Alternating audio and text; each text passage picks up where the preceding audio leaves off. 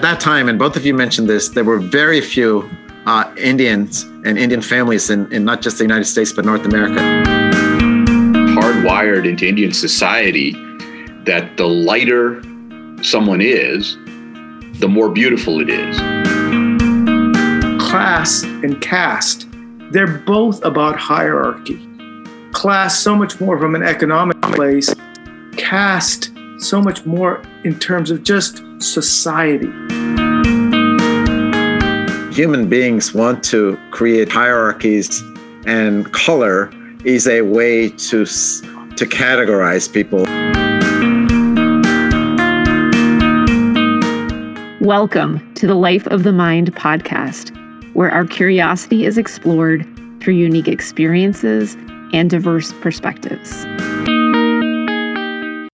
In this series, we will hear from 3 immigrants from India, their experiences moving to the U.S. as kids in the 1960s, and their observations on race in America. But first, a tiny bit of U.S. history to set the stage. The United States was created with empowering ideas of freedom, religious tolerance, voting, and economic advancement for all.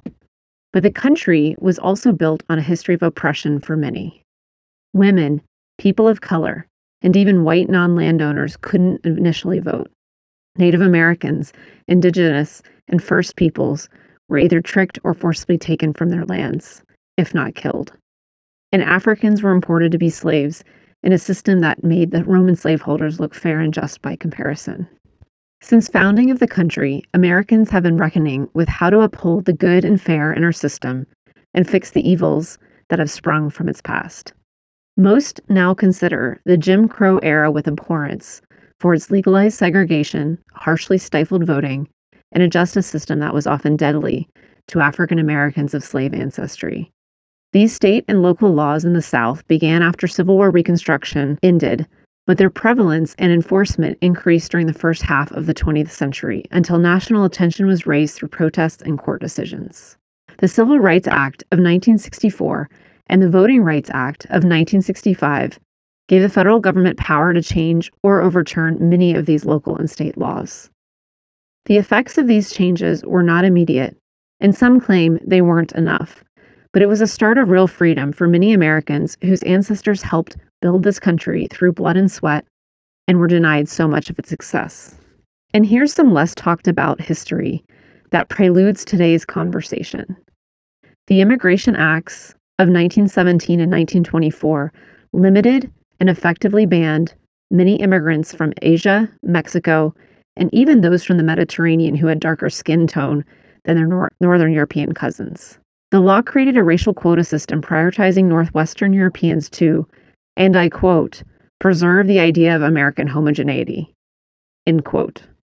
Racism in the early 20th century wasn't hidden, but in full view, quoted by politicians, and enacted into law. Shortly following the Civil Rights Act came the Immigration and Nationality Act of 1965, abolishing this race-based immigration quota system and replacing it with a system that prioritized refugees, people with special skills, and those of family members living in the United States.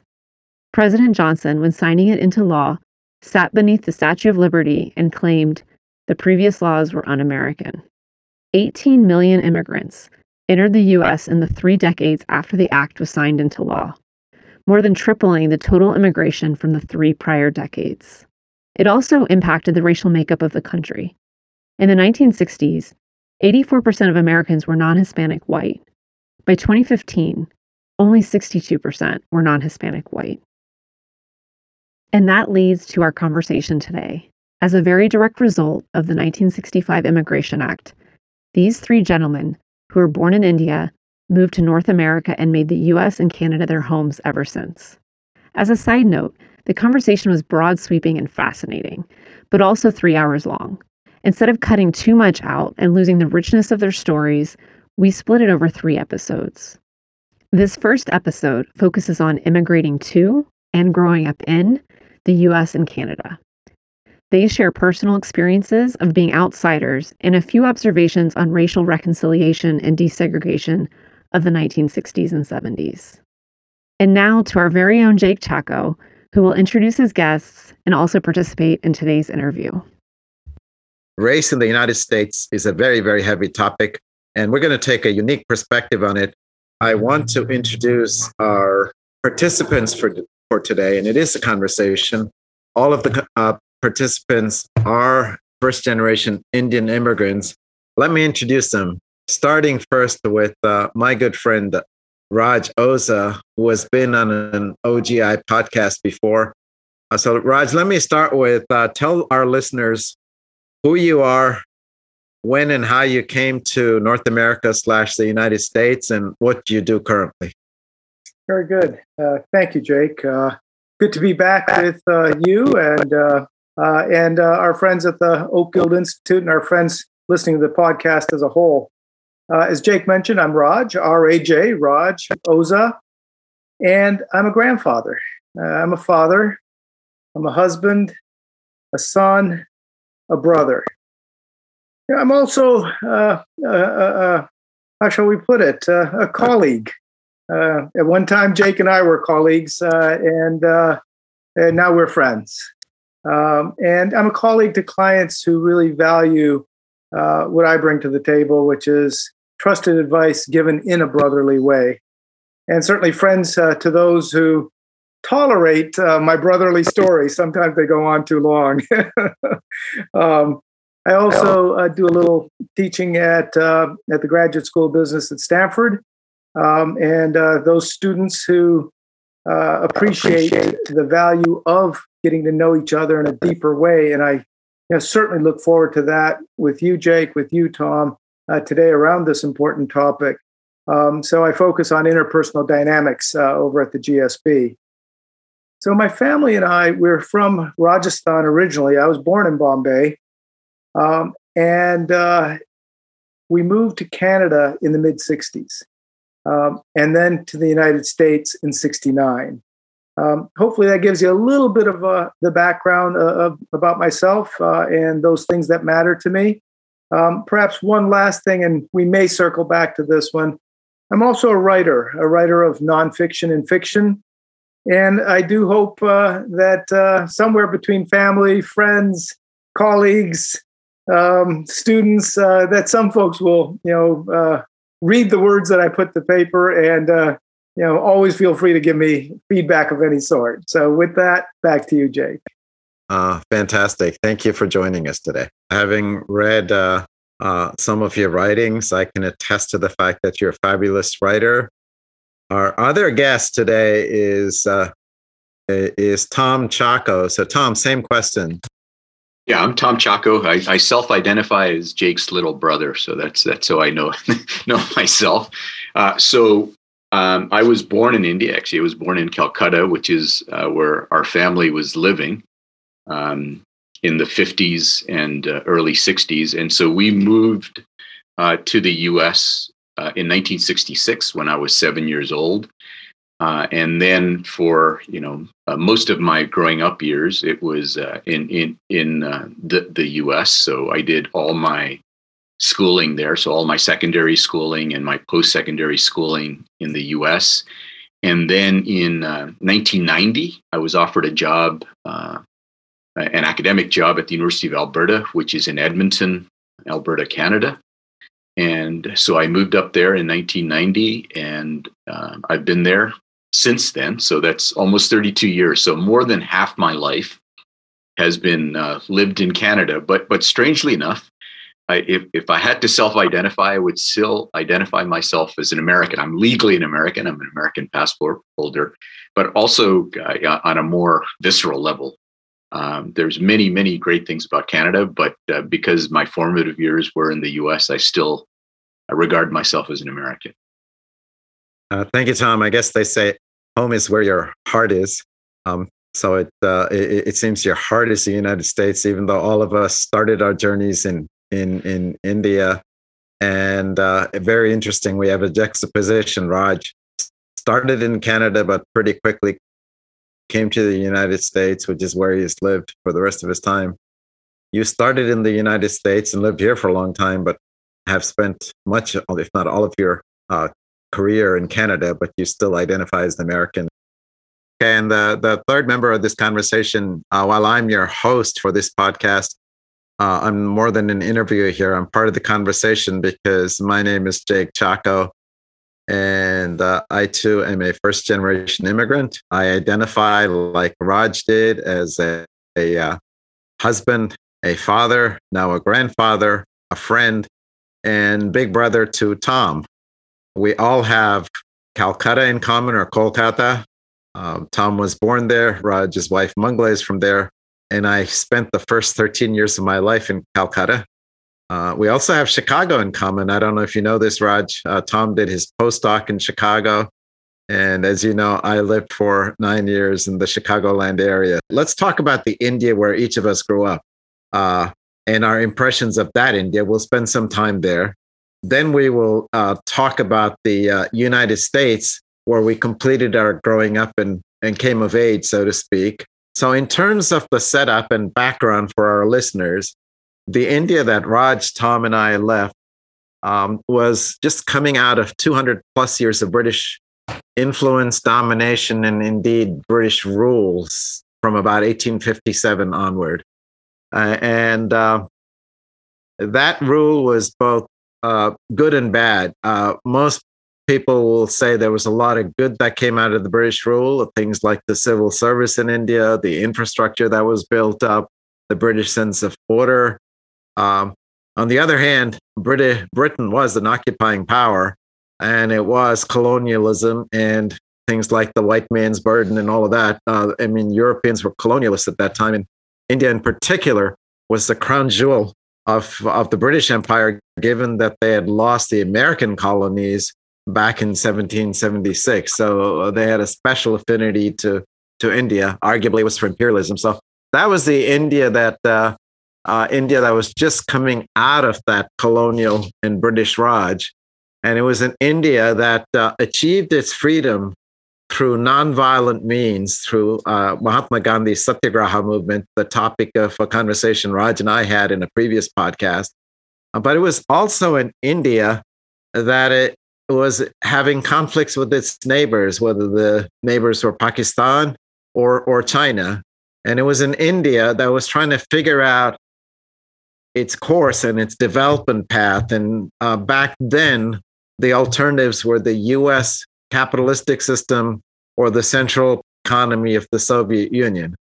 So the India that the three of us grew up in was against that milieu. And against that, I'm going to ask us some question. Let's have some conversations here.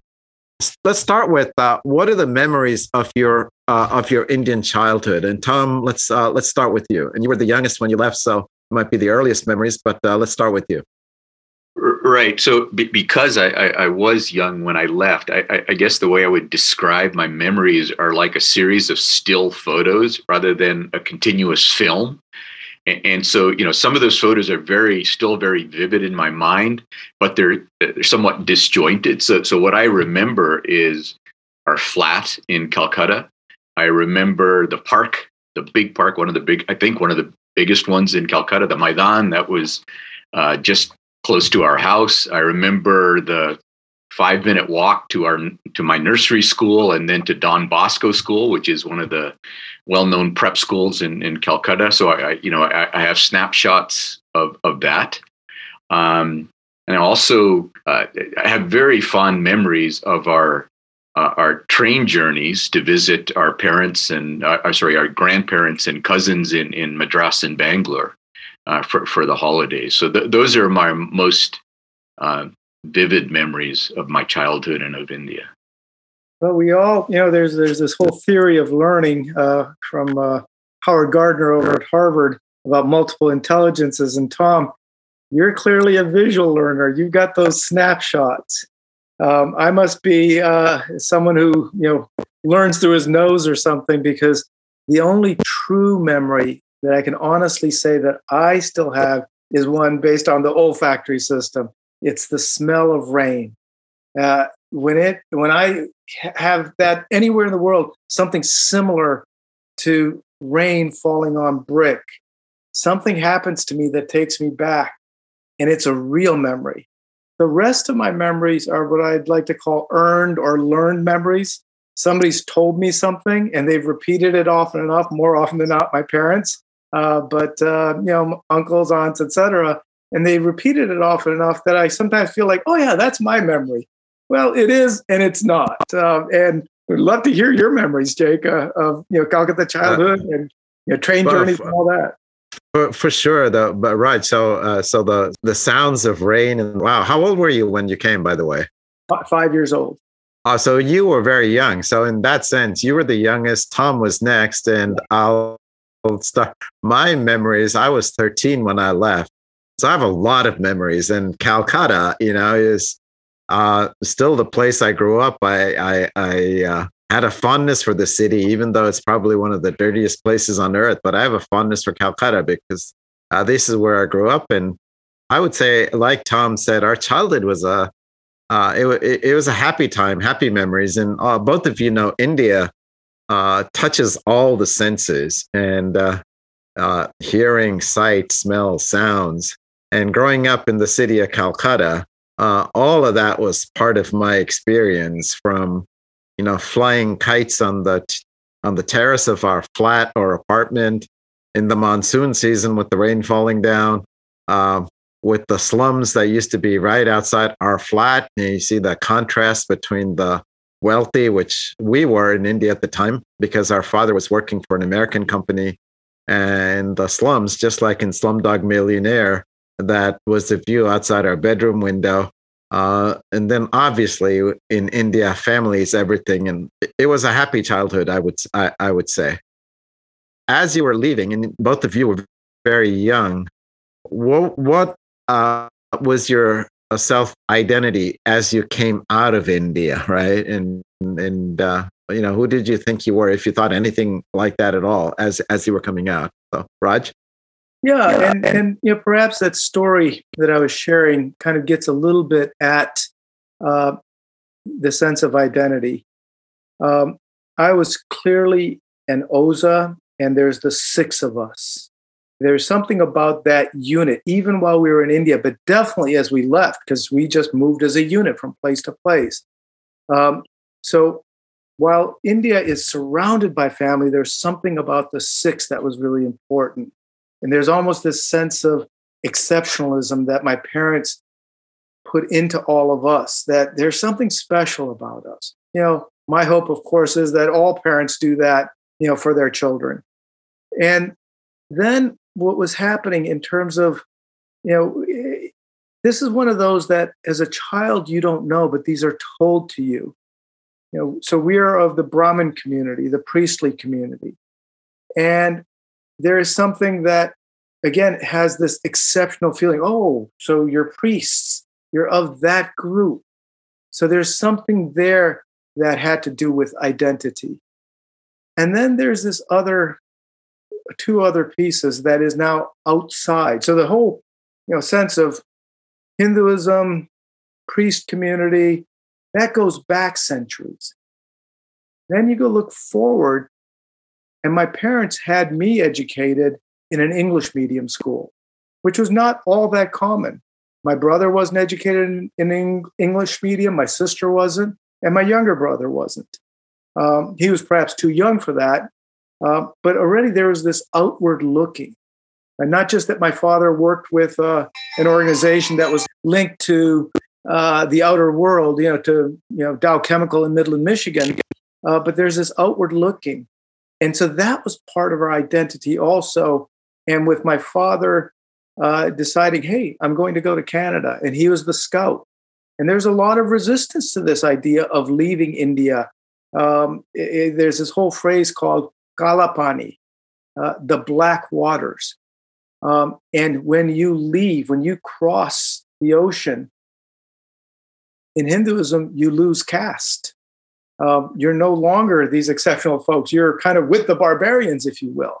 But my father had this vision, my father and my mother, of this vision of what could be out there. So that must have been part of our identity, that yes, going back in time, but also, the early days of globalization, the way we think of it today. I mean, it's always existed, but modern globalization, our families were very much a part of this, that movement out into the world.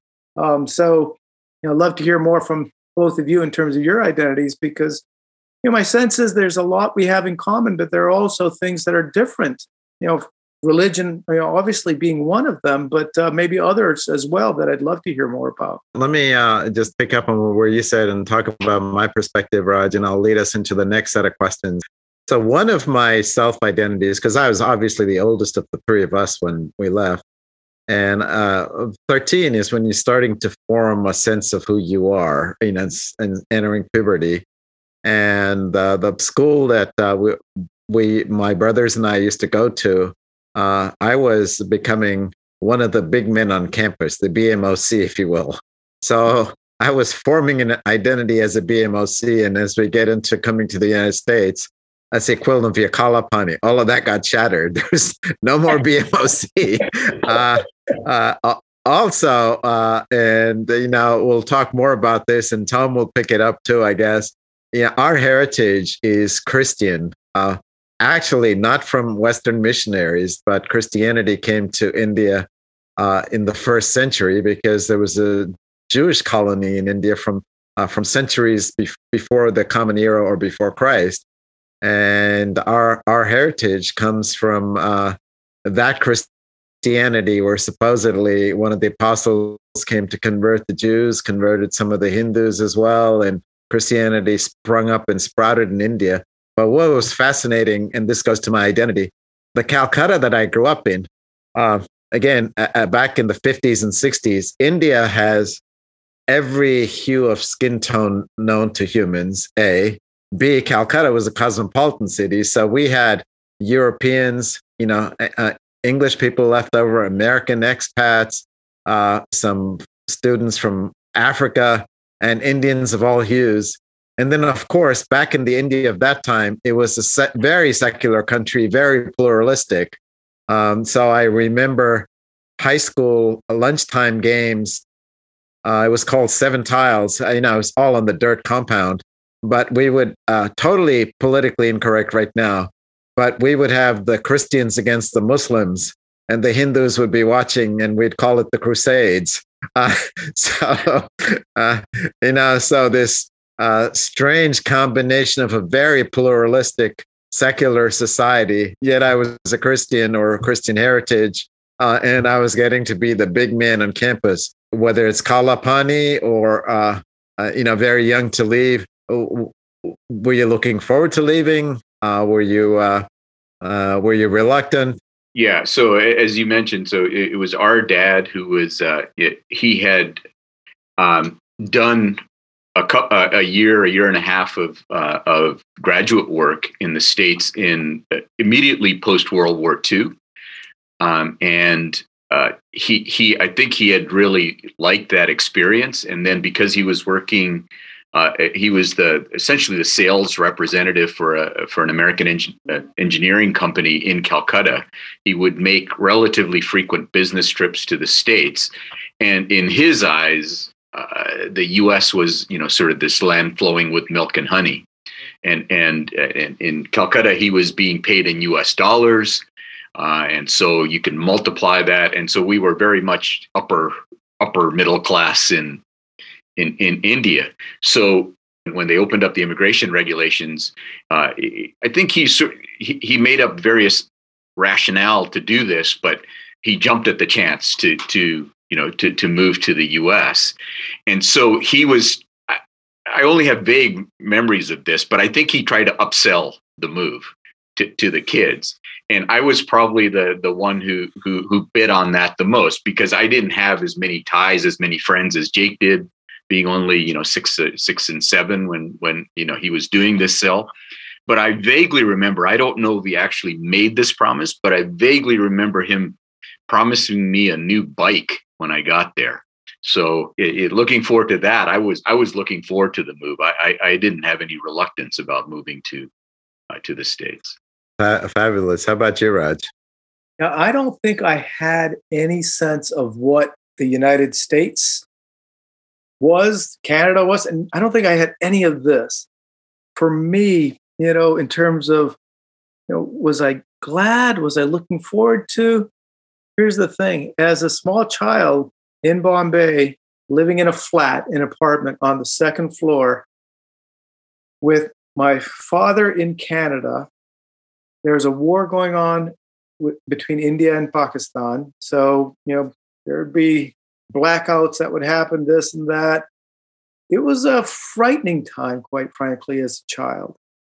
And I, as a child, and this must have been just heartbreaking for my mom, would sleepwalk at night. I'd get up and walk around. And I have vague memories of that, but again, some of these are told. And it took me until well into adulthood to figure out, what was going on with that? And the story I stand by today is I was looking for my father. This must have been something processing in those dreams. It's like, okay, where's Papa? Where's Papa?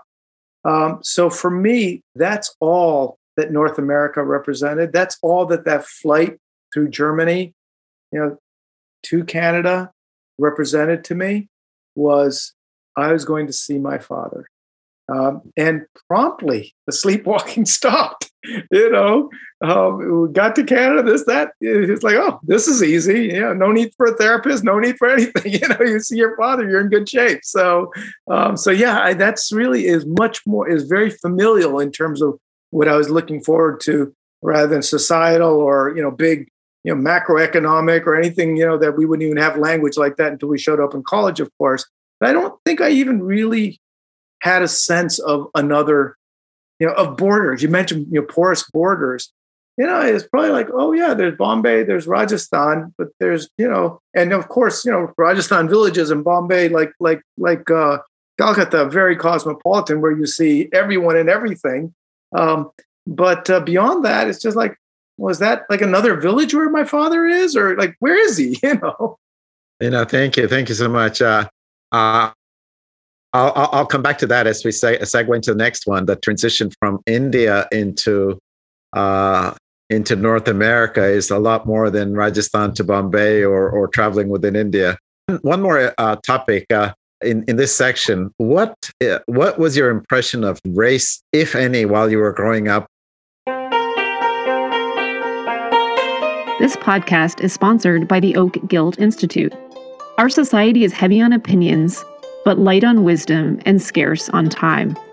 At OGI, we seek to learn from unique experiences and diverse perspectives across many topics. We believe dialogue, even if contested, can open our minds and build compassion towards those with opposing viewpoints. Currently, we are a fledgling organization with a podcast and salon-style conversations bringing people together in person and online. Please visit oakguild.org, oakguild.org to learn more and get involved. What was your impression of race, if any, while you were growing up?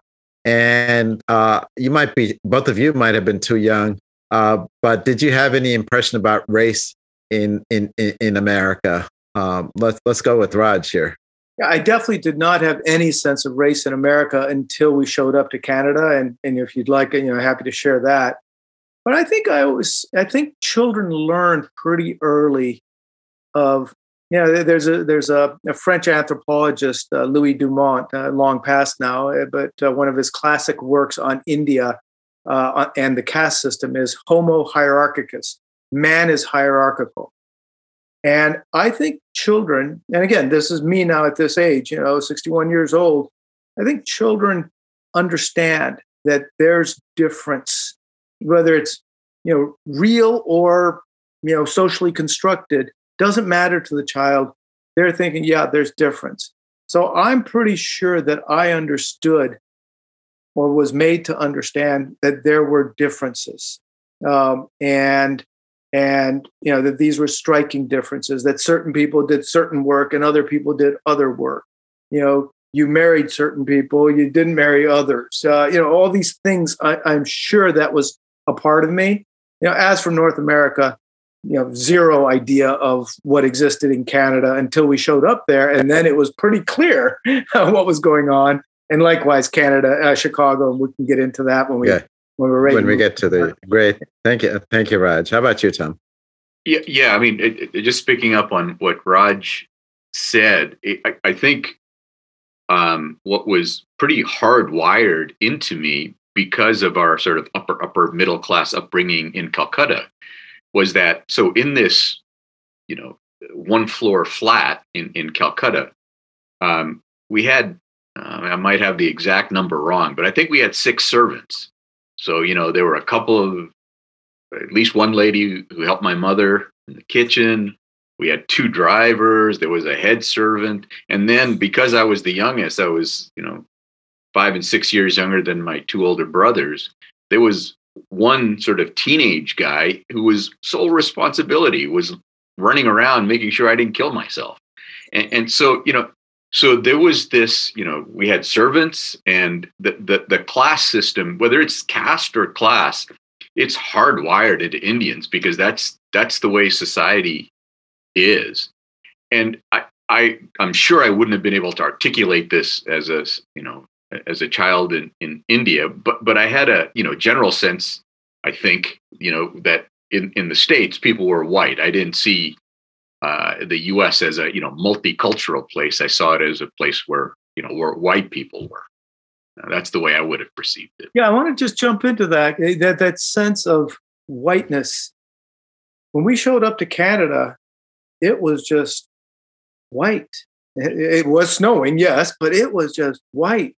When I was doing some diversity training as a manager at Hewlett Packard, and then eventually teaching this to others, I showed them pictures of myself in Canada in my elementary school, and then my daughter, I think, yes, it was my daughter here in Morgan Hill and her elementary school. And I said, you see any difference here? And everyone would laugh, of course, because, here in Morgan Hill, it's like, oh, yeah, there's Indians and Indian Americans, European Americans, African Americans, Latinx, all that stuff is there.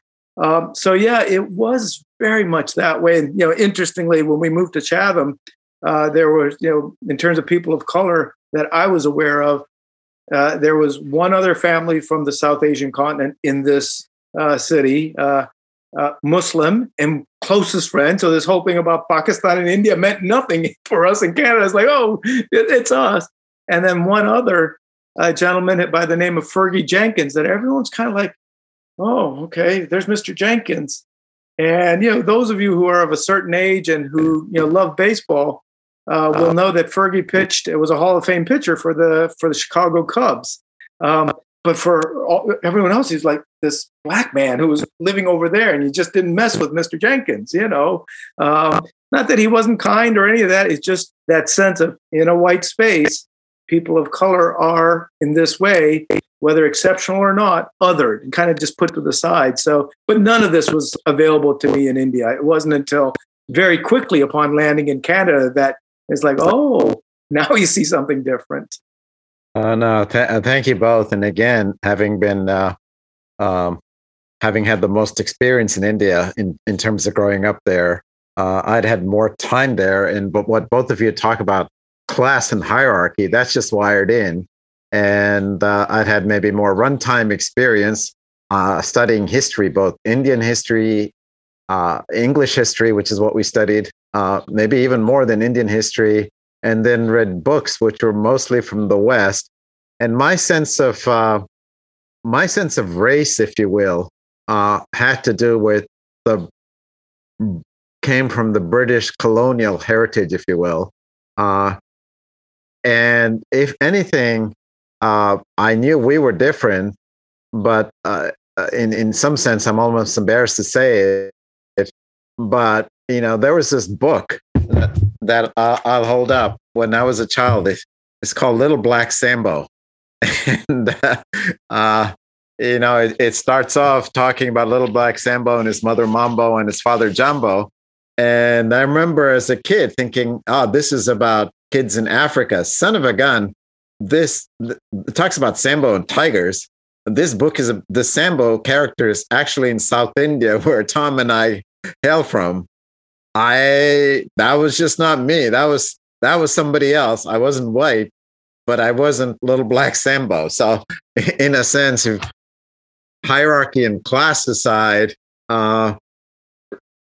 race was there, but Africa was someplace else, and I had no concept really other than very romanticized, even though I was 13, about race in America. I'd seen the movie Shenandoah and had heard about Harriet Beecher Stowe and Uncle Tom's Cabin. It was very romanticized, and I had no appreciation, sad to say, about race in America, nor could you expect anyone to. So that was the India we left, from a colonial heritage, if you will, to North America and the United States. I think it's hardwired into, if not every Indian, many Indians. But I think long before the British were there, the Indians have an incredible sense of being able to distinguish colors.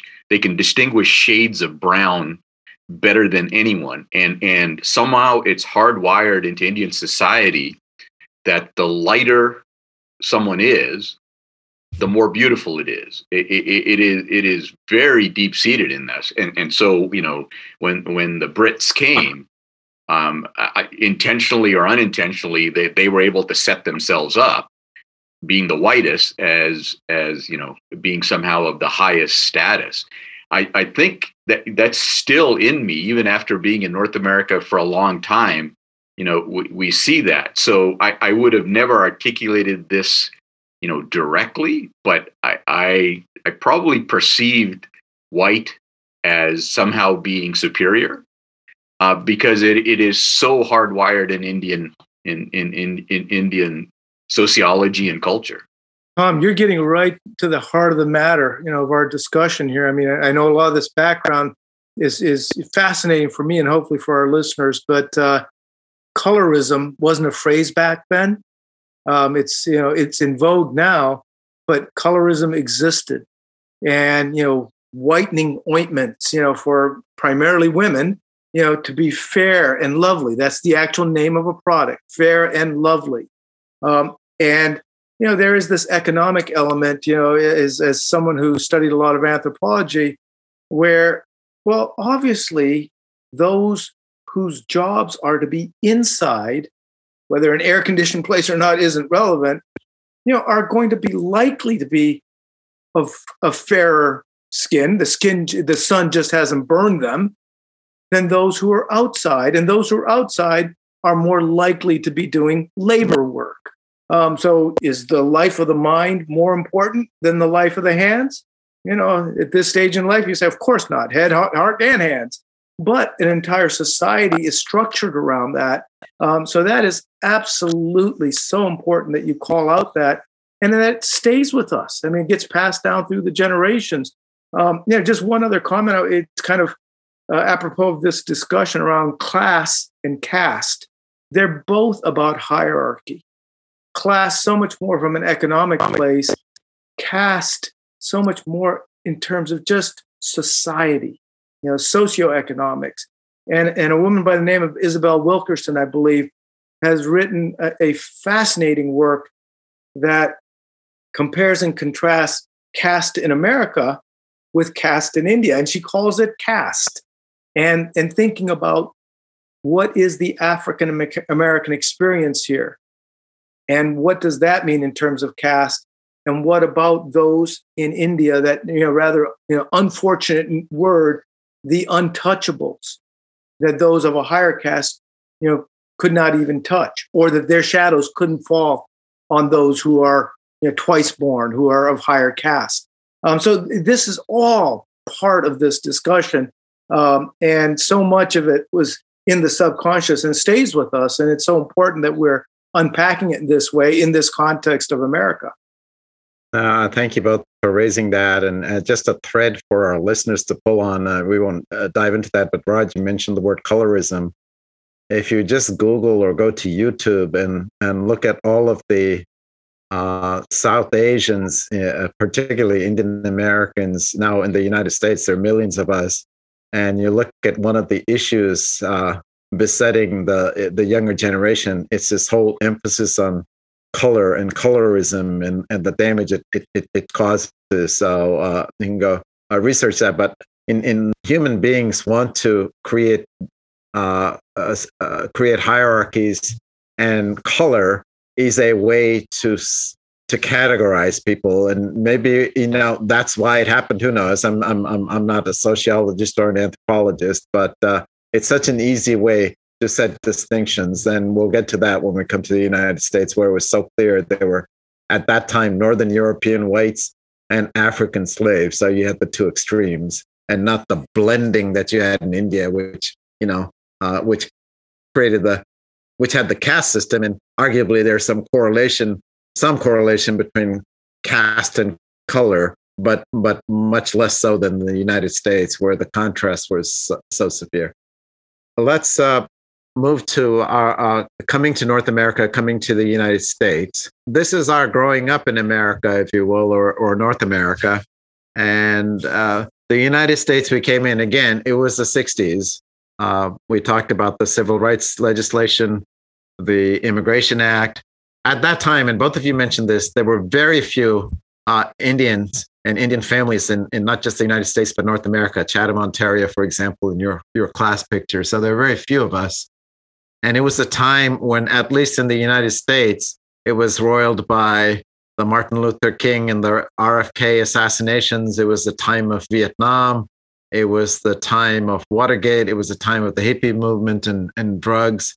And so it was a very tumultuous time.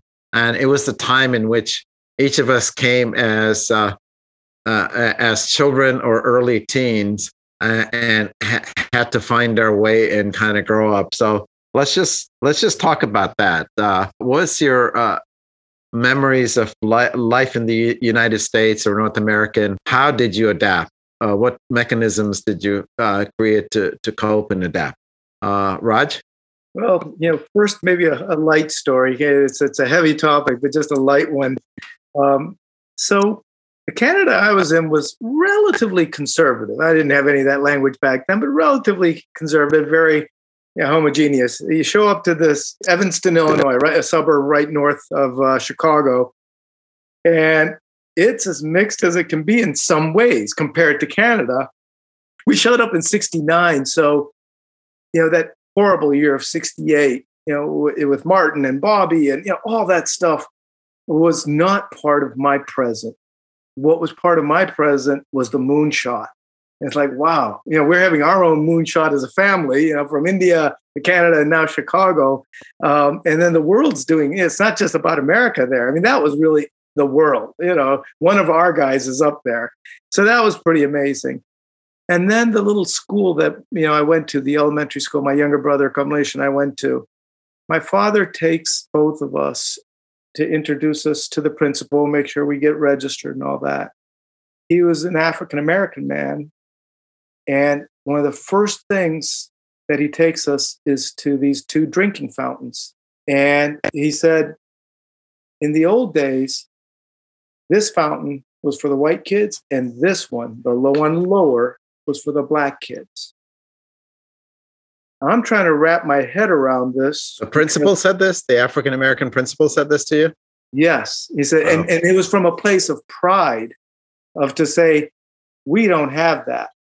And he didn't say it, but, look at, it's kind of like Obama being president. For that man to be the principal of Central School was an accomplishment in the 60s. So it's like, that was the first thing. Now, this is a principal telling me. So that's a told story, and not just me, telling my father, my younger brother, myself. Then all of a sudden you're in the classroom. And there's this kind of separation that's happening. And Mrs. Davis was our teacher. Wonderful, warm woman. But there's a separation. And I'm over here with the white kids, except for one other black kid. And then there's a bunch of black kids over here. And Evanston was probably about, I don't know, maybe 40% black, 59% white. And then those of us left over for the demographers to figure out. And so in the classroom, there's this division that happened, and that's based somehow on what someone perceives to be as intellectual capability, because they had this way of, kind of tracking people. So Evanston, Illinois had its own version of that. Now, they weren't Christians and Muslims, but they were blacks and whites. They're all boys. There were no girls that played dodgeball. Right. Dodgeball is a war game that kids play. And there's the black team, and there was the white team. And before I showed up, there was Francisco, I believe Mexican American, but I don't know. And he always played with the black kids. And I showed up, and the first few times I'm like, oh, okay. I was kind of playing with the white kids because that's where I was in the classroom. But then I went over to Francisco and I said, hey, Francisco, how about we switch? Sometimes you're black and I'm white. Sometimes I'm black and you're white.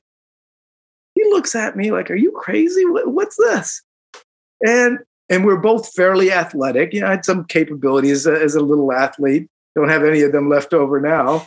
And the black kids wanted me to play with them, and the white kids wanted Francisco to play with them. And they were happy to have it switched because we were good. We had good hands. We could catch that ball and never get thrown out. At least I was good at catching. I wasn't that great at throwing, but I was really good at catching the ball, so I wouldn't get thrown out.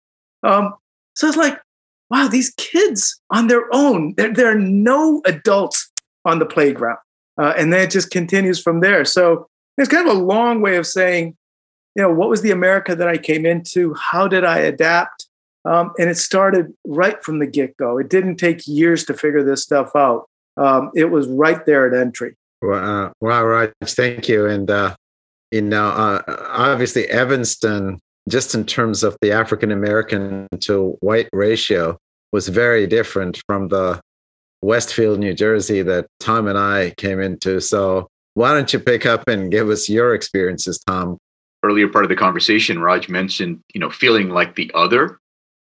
And so definitely, I do not remember any person of color in Jefferson Elementary School of any color other than white. Other than yourself, of course. Yeah, other than myself. And so I was the only one. So I was an other. So it's not like anyone, tried to make me feel like the other. I was the other, So, I got, fly in the soup kind of thing or in the milk. I think people, I remember when I came in third grade, Mrs. Krieger's third grade class, they had assigned me a buddy to sort of look after me to try to make the adjustment. So I think, people tried to make me feel apart. And as a kid, I did not want to stand out. But as a kid, I was fairly sociable and I had some athletic ability. So, that has some currency. So I think I was able to adapt fairly quickly. But as soon as I could, I wanted to, obviously could not look like the others, but I wanted to speak like the others. I'm sure when we moved, I spoke with an Indian accent. But within a year, certainly 2 years, any trace of the Indian accent was gone. So I think I wanted to assimilate into that sort of milieu of Jefferson Elementary School.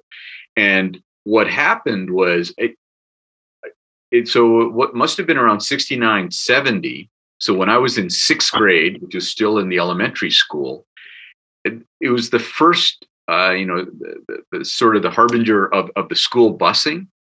So it wasn't from another town, but from another part of town that they started bringing in some black kids. So that was the first, the only other person of color. There were some black kids, and they were often from the poorer sections of town.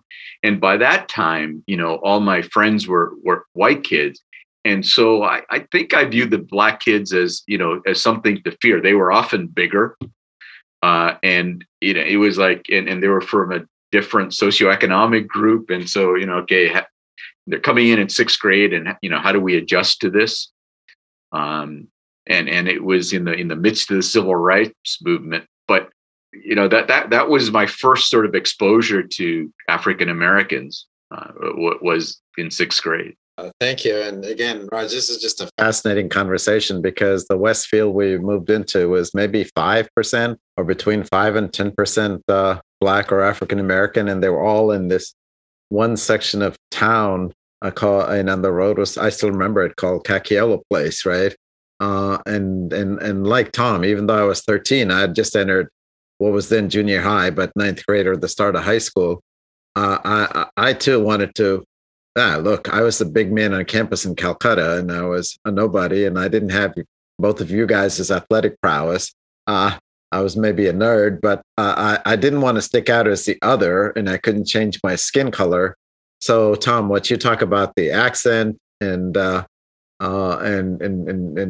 in fact, I remember after the first marking period, I didn't even know what marking period was. I got my report card, and somebody I was walking home with said, "What did you get?" I said, "Yeah, I did well." Well, how well? I got all A's. And I said, "What are you, some kind of scholar?" So I felt I had to.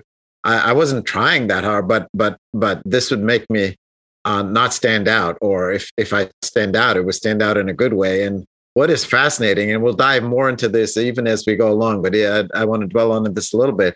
What is fascinating, Raj, is the African American experience. Just because of the town that Tom and I moved into, we either chose not to or we didn't have to get into the African American experience as deeply as you did. The schoolyard games didn't break up between the blacks versus the white and trying to figure out which side based on athleticism or whatever. That choice was not there. We didn't have to make the choice. So most of all, I just didn't want to stand out. So I was like my brother in that sense. And I think that we're really on to something here. And Tom, thank you for bringing up that sense of your experience. But if we universalize it, and Jake, you just did, and I certainly share that sense of wanting to belong. I think this is true for all children. You don't want to be too tall. You don't want to be too short. You don't want to be too fat. You don't want to be too skinny. It's like there's this mainstream that you want to, so you belong, so you're not an other. And I think in many ways that must be a challenge in some ways in terms of, as a Black kid, what is the mainstream? Even in a place like Evanston, Illinois. Well, the mainstream in terms of everything that the media teaches you, everything that the world teaches you, even though Evanston might be 40% Black, that mainstream is white. So there's like this other thing that must be going on. For us, we're one individual in a school. It's like easy, as you said, Tom. It's like, well, I was other, like, okay. And it's almost a basis of survival, I mean, my parents told us, you will not speak Hindi or our village dialect, Marwari, at home. You will speak English. You will not sound like us. You will sound like them. So that, when you pick up the phone, they don't know that they're speaking to Raj. They think they're speaking to Roger. Yeah, hey, it's Raj, And so that's like a survival thing. And immigrants know how to do this assimilating. But when you go back generations, and you're brought here on a boat. You didn't fly here of your own volition on a plane. In the hull of a boat, you show up, and that your ancestors do. And then you're still trying to fit into this. You're still an other in some ways. Yeah, that's just got to be so, so difficult, And this takes no empathy that I have, for that white kid who's not athletic on the playground, because she's also really struggling. I mean, I tell you a small story. Now I'm in middle school, still in Evanston, before we moved to Wheaton, which actually looked a little bit like your hometown. Was it Westfield? Is that the name of it? Westfield, yes. Yeah. But before we go to Wheaton, so I'm in middle school, and we're end of the day, 3:00 bell rings. We're coming down the stairs of Nichols Junior High School, or Nichols Middle School. I can't remember what we called it. And we're coming down the stairs, and some kid leans over me and then leans in front of me and flips the cap of a kid in front of me. That kid's name's Chuck Connors, not the rifleman, if you guys know that TV actor who was actually a ball player at one time too. But yeah, he's a white kid, and he's kind of dorky and this and that. And he flips the cap. Chuck looks back and he sees me. He goes, "You flipped my cap." And it's a Cubs cap. Yeah, it's my Cubs cap. Yeah, it's all dirty. I'm gonna beat you up. So we get down the stairs. We're outside. And he wants to fight me. And my parents, partly because they worked, 3 jobs each, it was hard, this, that, they dressed us in these black pants and white shirts every day. That's how we showed up in school. And I was just so scared of my parents. thinking I was in a fight. Because if I got into a fight, I'd get dirty. So it wasn't that I was necessarily scared of Chuck, or I wasn't, but I didn't want my clothes to get dirty. So I was like, no, I don't want to fight. First of all, I didn't flip the cap. He goes, yeah, you flipped the cap. Well, and here's where the empathy comes in. Now, at this age, I don't think I had it back then. This whole group of kids make a semicircle, all behind me. White kids and black kids, athletic kids and academically capable kids. They all stand behind me and want me to beat the living daylights out of Chuck, and they've got my back. There's not a kid behind Chuck. He's by himself there. But he's got pride. He doesn't want his cap in the dust somewhere. So he still wants to get into the fight. So I've got all the power in the world. I was like, oh, I'm not going to get that fight. Othering is just there in the world. But how much harder it is when you come from a place of being power down, as we say at Stanford, not being power up. Power up white, power up academically capable, athletically capable, power down all the other stuff, socially capable. I mean, he was a little, like I say, dorky. If you're not socially capable, my God, you really are an outcast in middle school, So a lot going on with that, but a lot more to cover.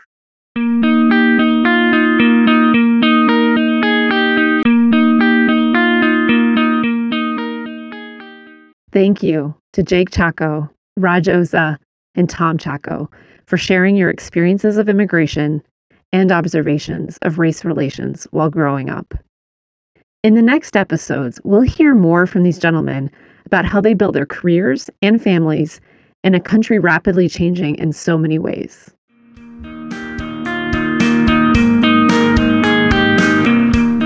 What were the subtle and the blatant examples of racism toward you?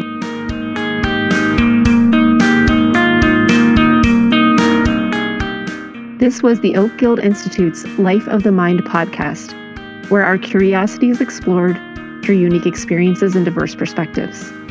We encourage you, the listener, to share this episode with another and start a dialogue. Remember, it's always okay to respectfully and lovingly disagree with ideas and interpretations of events you listen to here or you get from other sources.